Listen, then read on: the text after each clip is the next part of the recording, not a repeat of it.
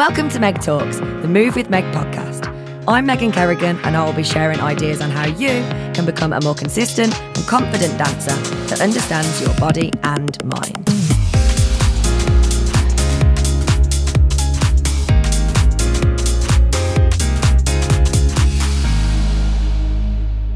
Hi guys, and welcome to another episode of Meg Talk.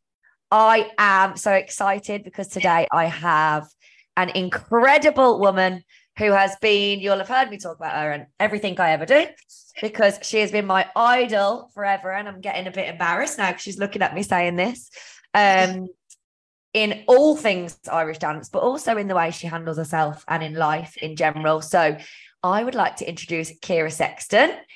Say hello. Hello, and it was so wonderful. I don't know how to ever talk after it. You're so kind, Megan. Thank you so much for having me. You are welcome. So for those of you who don't know Ciara, but I think you all pretty much will, I've got a long list of things here that are just mad about you. World champion, top of the list, lead dancer in like basically every top show in the world and many other shows too. Choreographer, lecturer, TV presenter, dance teacher, mother, inspiration, life coach, mind coach. Like, what can't you do? Me. I mean, I try my best. That's all I can do. That's all you do. The interesting thing is they all obviously help each other, don't they? All of those roles have all helped other roles come into play. But yeah, I think the main point I'm trying to get across here is Ciara is inspirational, and she will have something that every single person listening to this can take away and relate to, learn from. But also we're just going to pick at her brains a little bit and see how she can help us all. So first of all, it's hard writing questions because I could talk to you for 3 days. You know what we're like once we get started. But the first question I want to ask is, what is your earliest memory of an Irish dancing competition? My earliest memory, it's actually a really funny one, and it involves my best friend, Ciara. I was so fortunate to grow up and go to school with 4 wonderful now women, and I'm still best friends with them. Ciara, cool. Stephanie and me. We were just this clan, and we went to school together, we danced together. So, I mean, there's no other time in your life when you're young. That's it. We did everything together. So we were all in the same age group. So the shenanigans, I don't know how my poor teacher put up with us, because we were just, unruly. But we were young. So I remember a Midlands qualifying. So for, our qualifying events around the world are all called different things. So the Americans know it as the Oireachtas. Mm-hmm. Here, where I am in Limerick, we call it the Munsters, because that's our region, the Munster Championships. So in England, in glorious England, we call it the Midlands Regional Qualifying. And it was always sort of the event of the year, not only for the amazing dancing and the people that you got to witness perform, John Carey, Edward Searle, Kelly Stevens, all of those people, yourself, Megan, Declan McHale, Andy O'Reilly. My God, the list goes on. But also for the crack, it was 90. So we're known for the crack in the Midlands, aren't we? Well, absolutely. Carol Scanlon, number one for crack. So we must have been 6 or 7. And Ciara asked me when the recalls were coming out. And I think in those early age groups, you're just doing a reel and a light jig, and I think it's like recall, hop jig, single jig. I mean, it's light. It's a light competition. It's a light day. It's fun. And she said, "When are the recalls coming out?" I had no idea. I don't even know if I knew what a recall was. And I said, "Not quite sure. Ask her." I pointed at a judge, and she walked straight up to an adjudicator mid-adjudication, so mid-dance. My dancing teacher, as many others, was on the front row, witnessing one of her students approach an adjudicator who had her head down writing a mark. And this little tiny, 6 or 7-year-old were like, excuse me. When are the recalls out? Which an adjudicator would not know. They put a piece of paper, and she was trying to explain whilst giving this person on time on stage at the time, that wasn't something that was, she would know. That's not information I would know.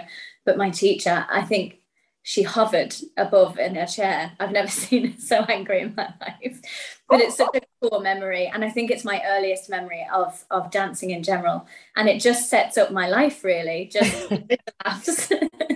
A bit of brilliant. Yeah, and friendship. That is brilliant. And how amazing that, like you said, 4 of you at school together, dancing together. That was class. And did they all dance until they were older, or when did they sort of... We all had different competitive journeys because we all wanted different things out of dance. Whether or not we knew how to label that or box it, we all knew when our time was. Yeah.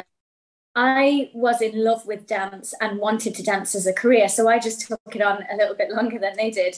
But we all professionally danced for Marion Turley's Celtic Feet for years.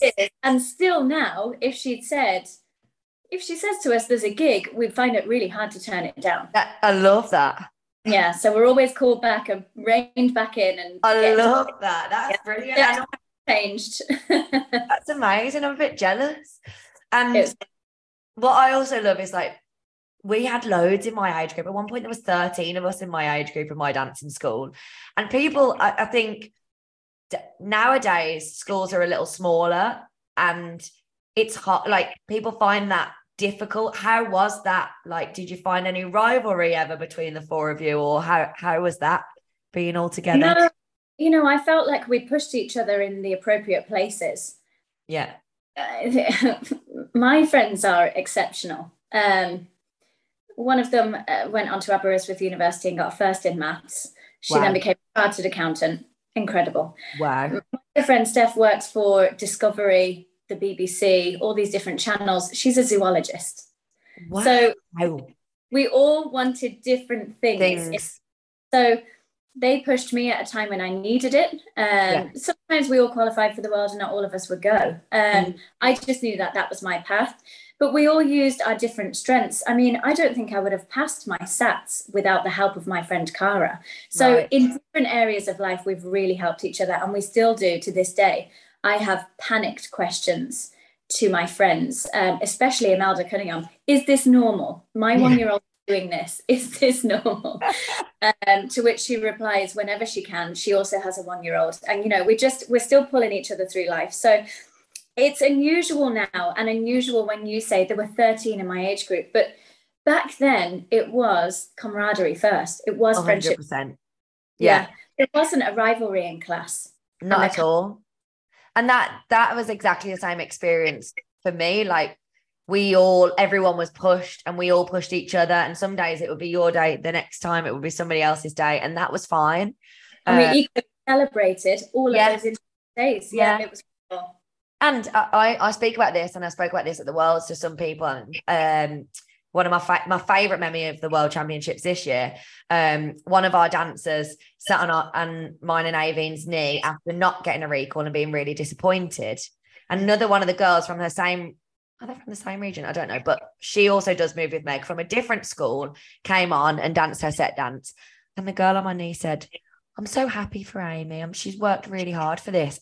Well, the tear just dripped down my face, because I was like, you can be disappointed for yourself and happy for somebody else at the same time.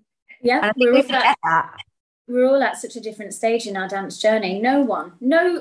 If you compare yourself to any competitor in your age group, none of you are on the same timeline, path. Not everyone's been dancing the same amount of time. Not everyone can get to the same amount of classes. So it's wonderful and really imperative that we celebrate each other, especially in success. Yeah, I think that was it.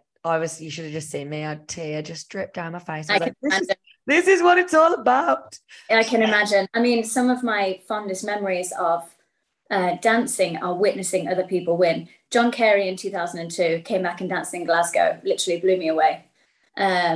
Watching you in Glasgow.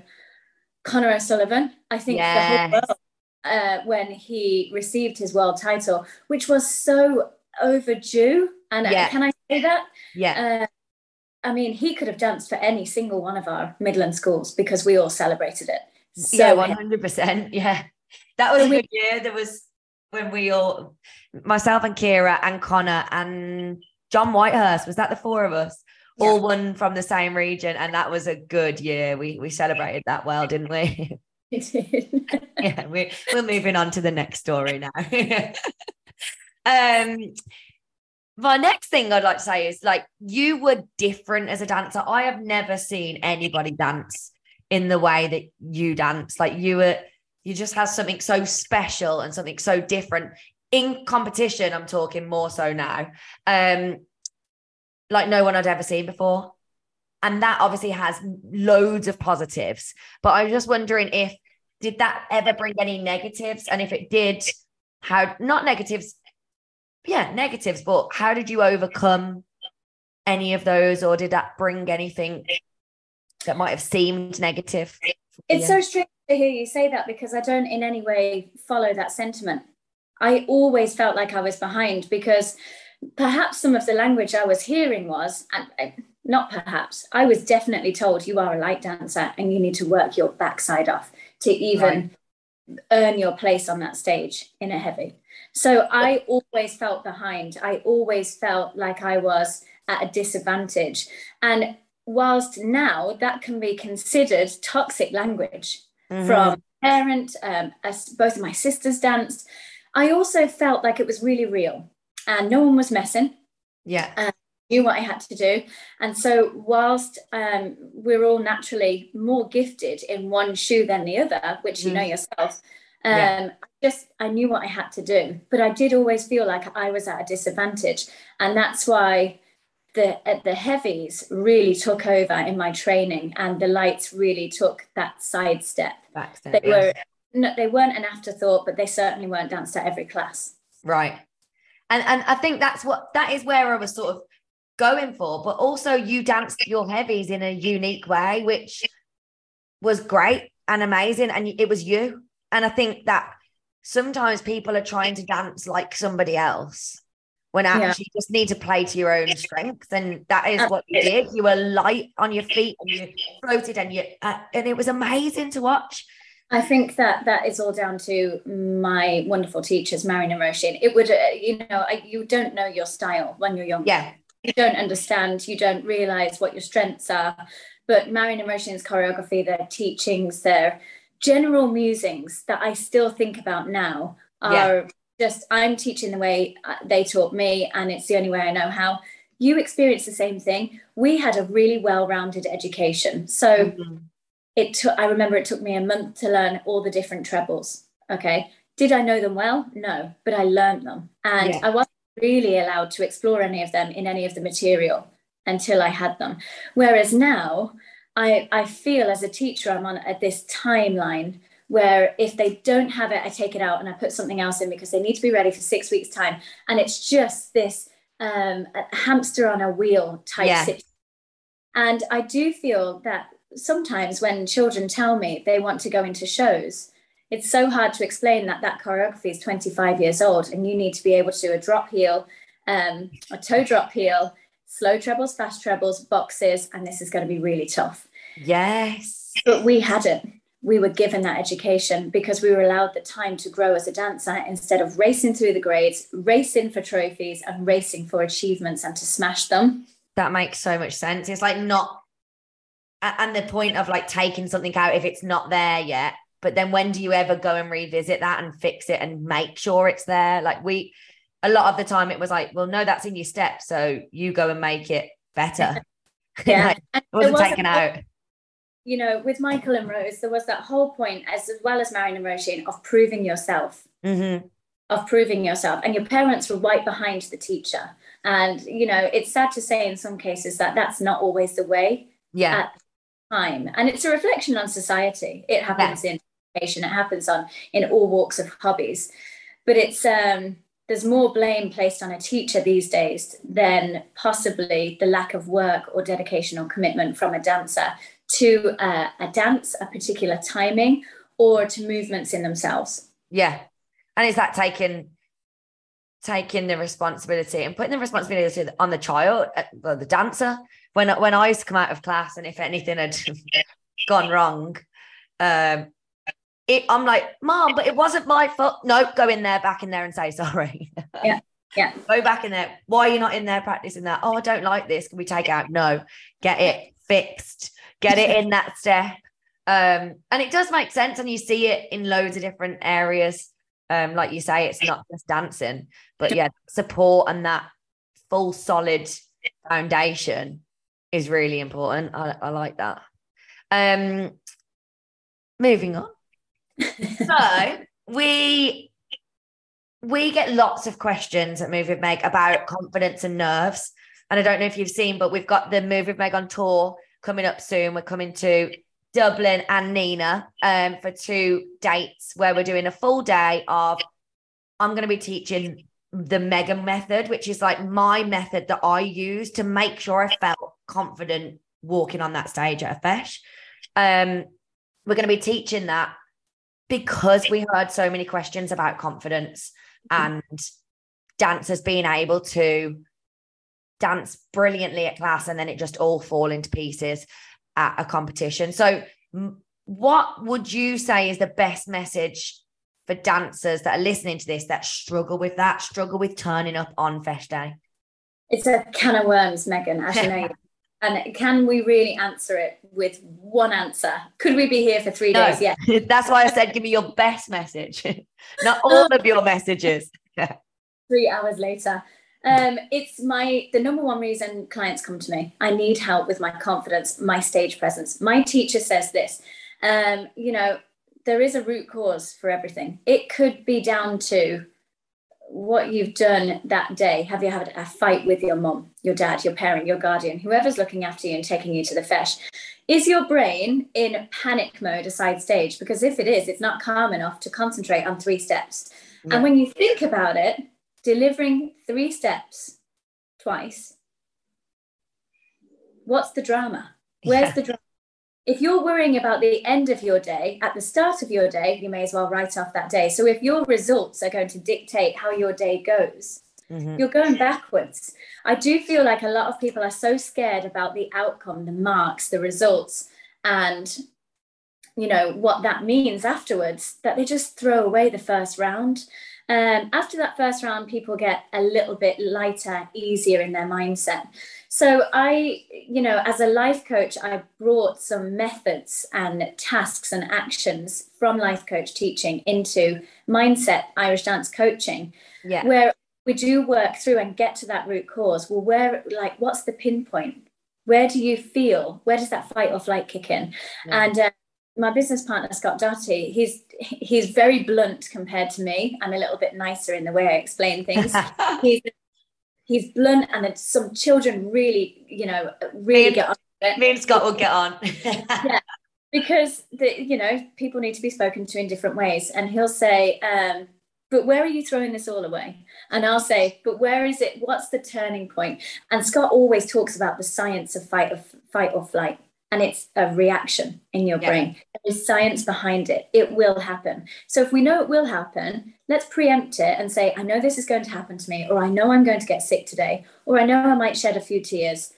Let's not get up in the morning and hope this doesn't happen. Let's plan for it. Yeah. There are so many different ways to approach that first round, but it's the main reason people come to me. So I'm so excited that you're doing your Megan myth busting tour, because I feel like we're still at the stage where people don't understand how much mindset matters, where it's, in my eyes, it's as big as your stamina training. Of course it is, because, and I always use the terminology, we work with muscles, and the brain is a muscle. Yeah, and you have to train your brain as much for competition as you do your body, but we forget about that part of it, and it is such a valuable part, and without that you lose the rest. But equally, without, you can't do all the mindset training. It's finding that balance. Yes. And often once you've done, again, talking of the foundations, like you said, with the trebles and knowing the right things, once you've done the foundations and got that to a point where you know your fresh routine, you know what works for you, then it comes a little bit easier. When you get a new step, it's hard. But then after you've danced it for a year, you could do it with your eyes closed. Then it's exactly the same thing, but it's putting those foundations in and knowing, I think people as well just forget that it's going to be different for everybody when it comes to that and Fesh Day routines. I've worked with a dancer for a good few years and she really struggles with nerves. And we've finally now got the perfect, we know 4 days before a competition, she's going to have that moment of, I just don't want to do it and I'm not very good. And so before we get to that, 5 days before the competition, we now do our journaling and we do all the things we know that are going to stop that next part of the process kicking in. That's not going to be the same for the next dancer that comes along. So it's finding that for yourself and then using competitions to experiment. Yeah. I think that's another thing that people maybe don't do is try that, reflect on it, change what didn't work for you, and then keep trying it in the run up until your major. And by the time you've got your major competition, you should know exactly what works. Exactly. But like you say, we're so focused on I came 6th or I came 10th or it's funny when I ask, how did you get on? How did you dance? I came 6th. No, that's not what I asked. How did you get on? Yeah. It's we're having the same conversations, I feel like, with our clients. And it's not until you do, like you said, and you refer to it as lay that foundation. If I go a side stage and I know that I'm prepared, my mind is clear. How do we get to that point? And we have to determine the root cause of what is stealing that first performance. Because if we've worked so hard in the studio, our parents are telling us we've worked hard, our teachers are telling us we've worked hard. What's stopping us? What's the roadblock? And once you determine it, you can try many things to move past it. And like you said, that's where experimental feshes come into it. And how wonderful they are that we have them. It's just like being at school in education. We study, we test, and then we have those major tests, GCSEs, A-levels, SATs. Irish dancing is exactly the same. We practice, we fesh, we major. So we're used to that sort of journey, but falling at that first hurdle of that first round is a lot of people's issue. And then obviously does reflect in the results. Yeah. And then I suppose then once that's happened, then you've got that little follow through of, okay, now there's more pressure because I need to be better in the second. It just adds and knocks on. So if we can get that first initial dance to how you know you can do it and your teachers know you can do it and you walking off happy, they're happy, how much better does the rest of that day feel? Yeah. I feel like, Megan, when you're going through all the ifs, whys, when we're trying to determine what happens and why, there are a lot of things that are left to the day. So when was the last time you practiced a stage presence? You're getting this comment from your teacher, right? Every fesh. But what are you doing in between this fesh and that fesh? Well, the next fesh, I'll just try harder. Yeah. It's not acceptable. What seems like common sense now, because we're way out of it, isn't so much a second thought to people who are still in competition because they're so focused on delivering feet-wise. So, those golden messages or questions that we get, I want to dance like, and how do I look like? We can't all dance like you were saying earlier. You can only dance the best way you know how because you're the best version of you. Yeah. So let's work on that. And obviously we have had chats about how scrolling can interrupt that and affect that, especially when confidence comes into it. The want or need to emulate someone else, especially that we see time after time on those Instagram videos, pictures on our feed, can really sort of feed into it as well. So there's a lot to tackle and there's a lot to address to get to your best performance. Yeah. And you actually said something there that makes sense. I definitely did that. My teachers always, you need to smile on stage. You need to smile on stage. And then I wouldn't do anything between. And then I wouldn't smile the next fesh. No, but I was trying to think about it. Yeah, but you thought about it for the first 8 bars and then you had to concentrate on something else. Yeah. I used that as a method as well. And when my teachers tried to make me smile at class, I felt silly. So I didn't do it. But actually it would have made such a big difference on that fesh day that now in hindsight, I'm like, oh, I wish I did do that thing that you told me that I felt silly doing. Yeah. And other people then may have looked at that and thought, oh, well, Megan's do it, I'll do it. And it's like understanding that you've just got to do what's best for you and your journey. Yeah. Other people might smile naturally on stage, and they won't have to practice that, but do what works for you, because you're the only person that's there at the end and that's leaving in the car on the way home with mum having the debrief saying, oh, I was really happy, I'm really proud that I did that today. Or, oh, I'm still not smiling on stage. Yeah. And there are such missed chances if you chicken out, if you don't say, right, I'm really going to step outside of my comfort zone. And Marion always used to say something when I was younger, and it was, every single person has paid the same entry fee, because I would not want to get in anyone else's way when I was much younger. And I get this. What she would say is, give away the front of the stage. And I'd be like, yeah, but they were just doing their thing in front of me, whizzing up and down. And she'd be like, but you've paid exactly the same amount of money. You have worked as hard as you can. Why are you still putting yourself in a back seat? Mm-hmm. Why don't you think you deserve to be there, to dance your, or, you know, that you deserve this happiness? And I do feel like being a teenager plays into it a lot. There's a lot of emotions and hormones running around teenagers' bodies. The last thing they want to be is embarrassed. Yes. Okay. Sacre bleu. If you're embarrassed as a teenager, you'll never forget it. So there's just a lot that comes into play, but we've all paid the same amount of money to be there. Yeah, that is a good message. And it's so true. We hear that all the time. Like, she just lets other dancers dance in front of her. Oh, but I couldn't, like you said. Oh, but she was there. I asked her where she was going, and she said there. Doesn't matter. Now you're thinking about where she's going. Focus on you. Do you. And the other person will do what they do. And then if you bump, and you deal with it when it happens. But yeah, we're on the same page with that. But I like that message. Everybody's paid the same entry fee. So I like that. Okay, transitioning then into sort of the show side of things. Are you giggling at me? Transitioning. Right, we're moving on. It's seamless. I love it. I like to get those moving on into the next part. I have my questions I really want to ask here. Yes. Transitioning into the show side of things. And then you might laugh at this or tell me I'm wrong, but it seemed like, from my perspective, that transition for you was quite seamless. Yeah, I thought you might say that. I really struggled with that transition, and you actually almost touched upon it earlier. We've had many conversations about shows and the best way for people to portray themselves and get. What would you say to younger dancers that are still prioritizing competition, so they don't have time to really be practicing any sort of show dancing? What can they be doing now to prepare themselves for that in the future, if it's something they want, that's not going to take away from their competitive dancing?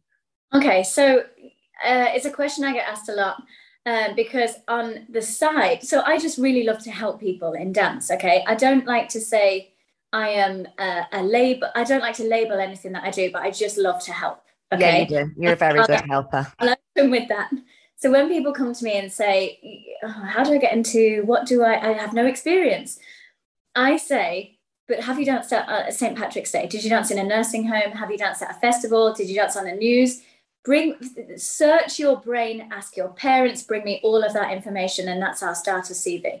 I remember my first resume that I sent to Lord and Dance, I think the font was like 24. I had nothing. And I'd been a part of a dance company, so luckily, but there was just nothing there. And mine was like drama GCSE. Like, that was going to help. Woo, I'm in. And obviously now with the knowledge that we have, we can help others and just say, this is usually what we see. And I've had the very distinct honor to cast for a few shows and help with a few shows casting. It's never personal whenever you receive that no or don't hear back at all. But when you're first starting out, you just need a good headshot, a good body shot.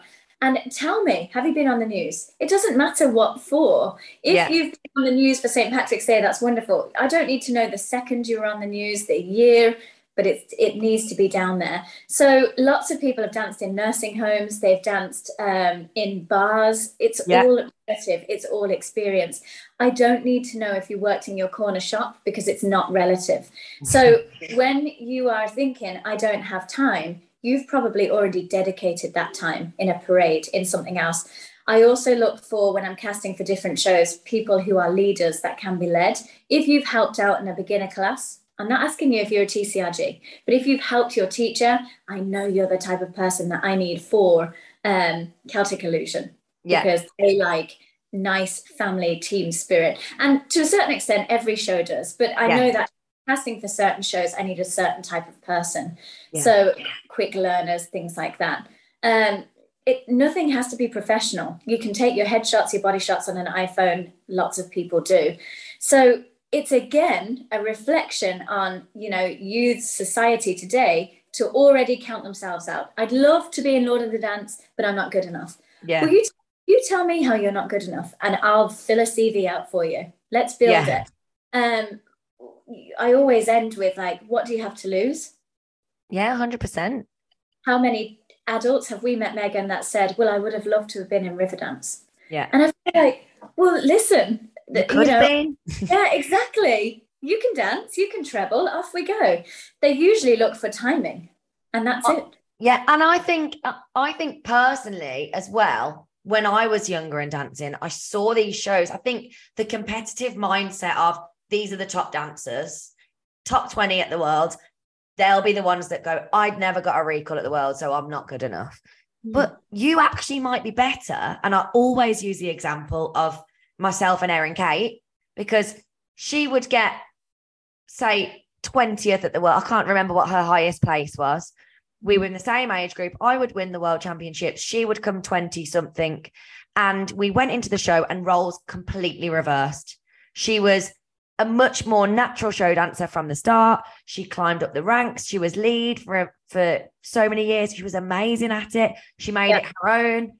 That transition took me so much longer, but from an outside perspective, you would expect that I would be the one. And I think that's where people need to stop and realize they're completely different things. Don't be counting yourself out. Avon Walsh, lead dancer on Broadway with Michael Flatley, never got a recall at the World Championships. So, and would anyone ever ask you? And it was such a strange thing where belonging to certain organizations, they're all common misconceptions. It's not just CLS. There are more than 9 major organizations within Irish dance, and dancers from each and every one of them are in shows right now. Yes. So it's my favorite dancers, my favorite lead dancers over the years are probably not the world champions. Yeah. And there's nothing wrong with that. But, can I conjure up what Erin Kate dances like? Or every time I have been so fortunate to watch her from an audience member, have I been watching her character? Yeah, watching her face. It's from the hips up. I mean, and you can say anything about anyone's dancing, but you can also just say, oh my gosh, look at her.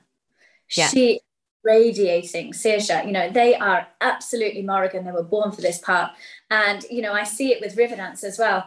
2 of my favorite leads of all time, Gianna, Natasha Petrasic. I don't know if they traveled to the World Championships. Yeah. Maybe it wasn't for them. They're Australian. It costs a lot of money, as we know, to come all the way to Ireland and Scotland and dance. Did they need to?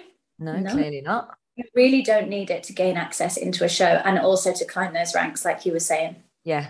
So don't be counting yourself out. It's possible for everybody. And that's another thing, is just when I do my initial assessments for my personal training, I say, right, what's your big outrageous goal? Like the biggest goal that actually, when you say it out loud, you feel like, well, that's never going to happen. What is that for you? And Irish dancers are still really finding it difficult to say something big and outrageous, even though I've basically told them, tell me something you don't believe you can do, but you would love to. They still can't say it out loud. And I think having those things, even if you you don't think, that would be a 1 in a million. Say it out loud, put it into your mind, because it is possible. And the more you say it, the more you're going to work towards that. It might not end up in the exact way you planned for it or thought about it, but something close will happen for you. But yeah, it's just reaching. We stop ourselves, don't we? By protection. It's protection, isn't it? I did work like that for a very long time. I wouldn't and that's just pure competitiveness, but also not very nice competitiveness in that, oh, Megan, let's go and play tennis. I wouldn't play tennis because I've never played it before and I don't know if I'm good, so I just won't play. But also, you were a really specific case, because I would stand and watch you and know how great you were, but I definitely knew that shred of self-belief was missing. So lots of people would say to you, but you would be fantastic as. And although you enjoyed the compliment, because who doesn't, even though, we don't really know what to do with it, so we can't, you still were missing for the first maybe 3-4 years of your career. Longer, the will to say, actually, do you know what? I think I can do this. Yeah. Not so it took some. I'd love to do this too. I know I have something to give here. Yeah. And I think that's a hard transition. It actually took somebody else to force me into that. Yay. Bit of a push in the back. And I still tried to opt out. And Erin was like, get up them stairs now. I was like, okay, yes, boss. So there you go. Again, competition. We're best friends, but we're competing against each other and then pushing ourselves and each other towards the things that we knew that we could achieve, kind of like what you were saying at the start with your friends, which is nice. Okay, then, best advice. This is hard, that you were ever given as a competitive Irish dancer. As a competitive Irish dancer. Do you know what? It's not advice. I don't know, was it advice? It's more of a memory. Okay. Are you ready? Climb on in. So every year after the World Championships, I'd kind of really decompress.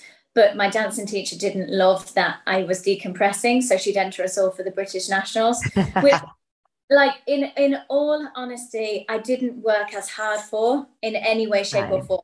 I'm so honest. Same. I just didn't. I felt like so September to April for me, after it, mentally, I was exhausted. Yeah. Especially, from what I was saying earlier, I was leading off the back of, you're not a heavy dancer. Well, there's 2 heavy dances in a championship and only 1 light. So, can't rest on my laurels because my light dancing it's not the whole championship and all of that. So I always had that. And I was always I felt like I was always fighting for my best performance. Okay. Some days were great. Some days weren't so great. But after that, we always had to go to the British Nationals, which is, I was in holiday mode. And one year I did the work and I was very proud of myself. And I didn't end up in the placement that I would have liked to at the end of the day. And for the first time probably ever that I've ever seen, a judge came over the microphone. And I think it's because the championship ran quite late. The judge was called Bernard Hines. I don't know him. He's not an acquaintance. I know him as an ADCRG and that's it. He's from somewhere in Ireland and he was an adjudicator that day. He was also a man who gave me a mark that I didn't wish to have. Okay. Right. So we were sat in the audience and just after the presentations had been given out, he said, please understand all the work that you've all done to be here and set on this stage. And I thought, my goodness, what is this? Why is he talking? Then he said something like, if you've had a good day and your results were what you wanted, that's wonderful. Today, if you didn't get the result that you wanted, I felt like he was talking to me. I felt like it was like, oh, this is it. If you didn't get the result you wanted today, I need you to remember that tomorrow is a new day. And I thought, God, how many people have traveled home in the depths of misery? Yeah. Today, tomorrow is a new day. You're still the same person you were the day before. So that's basically, don't wear that result and don't let it define you. And everyone who you love in life will love you no less. And I just thought, what affects me when I have a bad result? Going home and telling my family, reporting back to my teacher, my own belief in my abilities. Why should I let a result, one result, rule what I'm going to do for the rest of the year? Fair play to him. He was, I'll never forget it, British Nationals 2000 and 2004 or 5.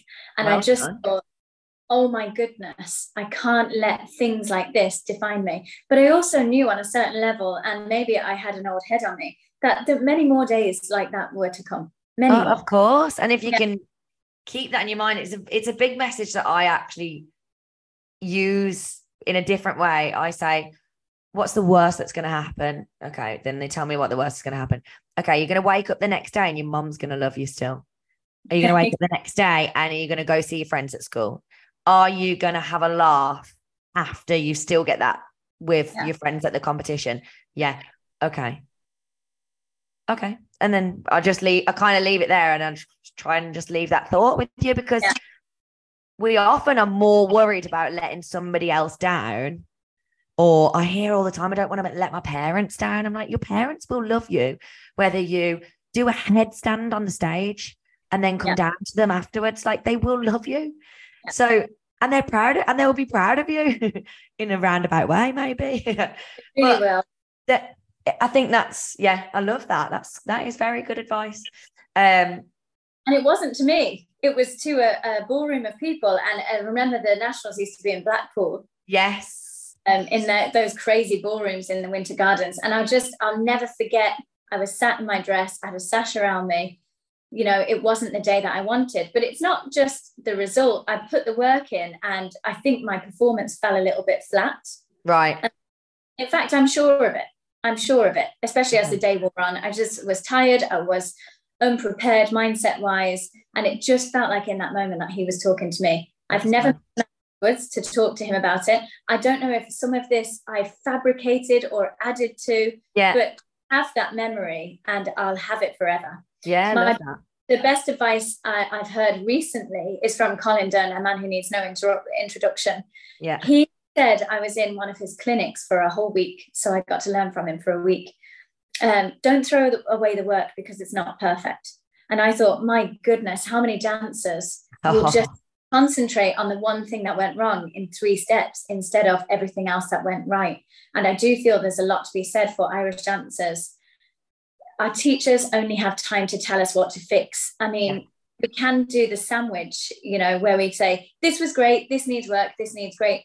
But when there's 40 people in a class, you have to move on to that next jig. There's 3 steps in every dance. There might be 3 dancers on the floor at a time. They're just telling you what you need to fix. And sometimes that's all we focus on.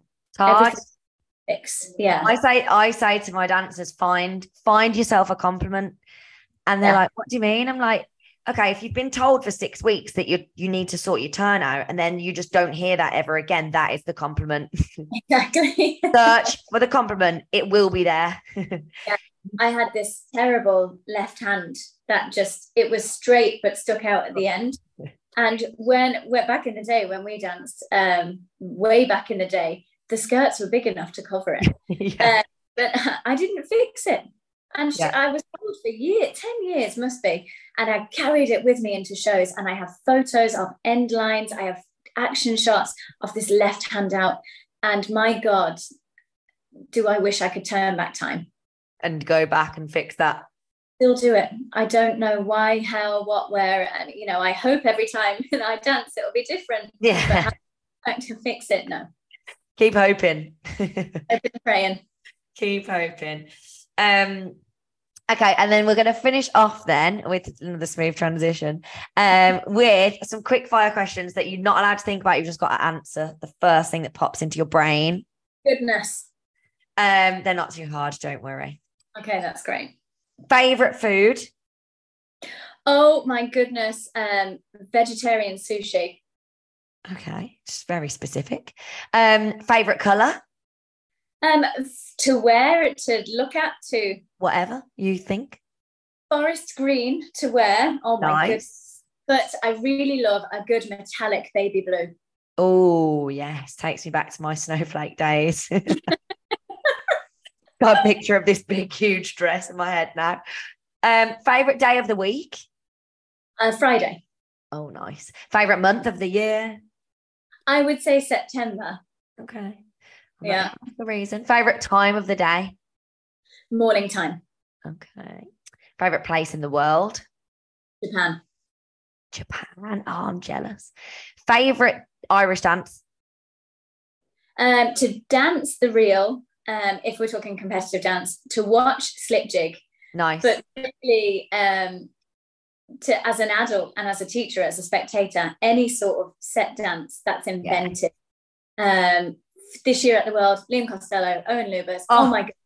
Nancy, I don't have to say her second name, Timon. Oh, yes. Yeah. Nancy, Deborah Whelan. It was just a box ticking for me. I was just like, yes. Love it. Oh my goodness, that was a performance. I'm all in. And they're melodic, they're emotional, creative. You're on a journey. Yeah. It's amazing. My jaw's like on the floor when I'm watching those. I'm like, how are people's brains working like this? It's crazy. I mean, it's a lot to do with their great teachers. Deborah Whelan, Niall Holly, and Liam dances for Skorinka Kriya and McGahan Lees. But it's sometimes it's something that can't be taught. And when we were younger, there was a dancer called Andy O'Reilly who I felt really the whole thing. 100%. And still now, when you see his choreography in 16 hands and the figures, oh my God, I'm like, I have to sit and watch this because this is going to be cool. 2 more. Favorite venue to dance in? Oh my goodness. So you were there. We did the O2 with Michael Flatley. That was... I don't know if you know this, but we sold more tickets than Peter Kay because he was on the next night. We did that. I just think that for me, that was such a career highlight. Wow, it was insane. My favorite venue is the Hammersmith Apollo in London. Yes. Okay. It's not because it's thousands of people. It's because there are so many legends that have walked on that stage, and we, for a brief moment in our lives, got to be there in the dressing room, a side stage. And it's the oldest venue. It's a little bit dilapidated backstage. It's smelly. It's everything I want in an English venue. And do you feel like you appreciate that more now in hindsight than you did at the time?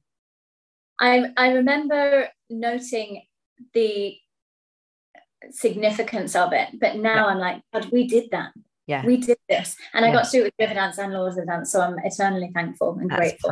Pretty cool, double whammy. Favorite major? It's your last question. Favorite major? Well, the World Championships for me. The excitement is palpable. The tension is massive, but really after COVID, and I don't know if this is a controversial comment. Go on, go for it. I really found that every dancing school and every teacher was celebrating absolutely every single dancer that they managed to get on that stage, which it always should be and should have. It was less about winners. It was more about, I've managed to get these children, these young adults, these teenagers, these adults through 2 years of, let's face it, hard work, sometimes misery, sometimes elation, but most of the time, questioning whether they should continue with this art, this sport, this hobby. So for me, the World Championships and seeing, things go up like 33rd on the first day, managed to get top 20 the next day. Did I see it all before? I'm not sure. Maybe I had glasses on. But now I'm just, every dancer is being celebrated for I agree. And you know what? I hadn't noticed it in the way that you've just mentioned, but I completely agree with you. And I think it's so nice to see, isn't it? And it's celebrating the work that's gone into every single child and dancer, like you say. That's a nice little highlight for me too. It's acknowledgement, which is the most important. Yeah, and I think celebrating Irish dance still being a thing, isn't it, as well? It's like, well, we're really grateful to be here. Yeah, and it just felt like in Belfast, it was like, despite everything, against the odds, they're here, they're trained, they dance, and look how happy they are. Yeah. I don't really, really special year. Every year at the World is special because we have something different to celebrate every year, different people to honour and commend and all of that. And obviously our new world champions, which, is the highest accolade. But Belfast for me was just, we were back in somewhere that we have danced. Yeah. Both professionally, both competitively. It was so special. Yeah, that felt nice. And yeah, that was, oh my gosh, that was not this year, but last year. I was just like, when was that? But I wasn't there. Had a little brain fog there for a moment. Next year in Glasgow, oh my goodness. It gives me excitement.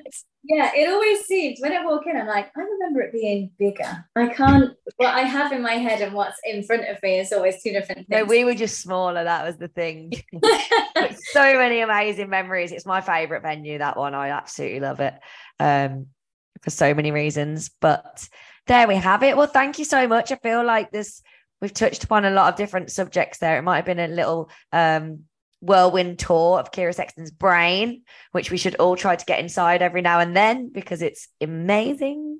Let everybody know where they can find you. You can find me on Instagram at Ciara Sexton Dance. I will answer any question that you ever have about dance, about professional dance. Right now I'm working with TG Kaha. I don't speak a word of Irish. Good luck to me. We're trying to find dancers, the next Unreal Deal star. That's just what I'm doing this week. So, right. With every new week comes something different. I will always try and help you in any capacity that I can. I might not get back to you straight away because now I have a son, but I will get back to you. I promise. Yeah. That's my message always. I'm like, send me a message. And then 4 days later, I'm like, oh, need to reply to that message. But we will get back to you. I think we're both, that's our big way, isn't it? Like we want to help as many people as we can. We want to give people what we didn't have as well. And I think that's really clear in everything that you do, Ciara. So thank you for that. And thank you for being amazing in the Irish dancing world and for always being there for me to look up to, because it's nice to have someone that inspires you in many ways, not just in performance, but like I said at the start, in your way with people and your morals and your, what's the word I'm looking for? Don't know. Like morals wasn't the right one, but anyway, you get the message. You're so kind, Megan. And thanks for this podcast. I know lots and lots of people tune in. You are a ray of sunshine in the world of art, especially in competitive dance. And we all need that little ray to move forward to, especially in our dark days. So thank you so much. Oh, thank you so much. And don't forget to check out Move with Meg on tour, the Confidence Edition, if anything there feels like it's going to help. We will see you again for another episode very soon. Thank you very much, Ciara. Thank you for listening to Meg Talks. Don't forget to share your favourite parts of the episode and tag us on Instagram at Move with Meg with 2 Gs. And as a special treat, head to movewithmeg.co.uk/Fest Day Warm Up to access your free video. See you next time.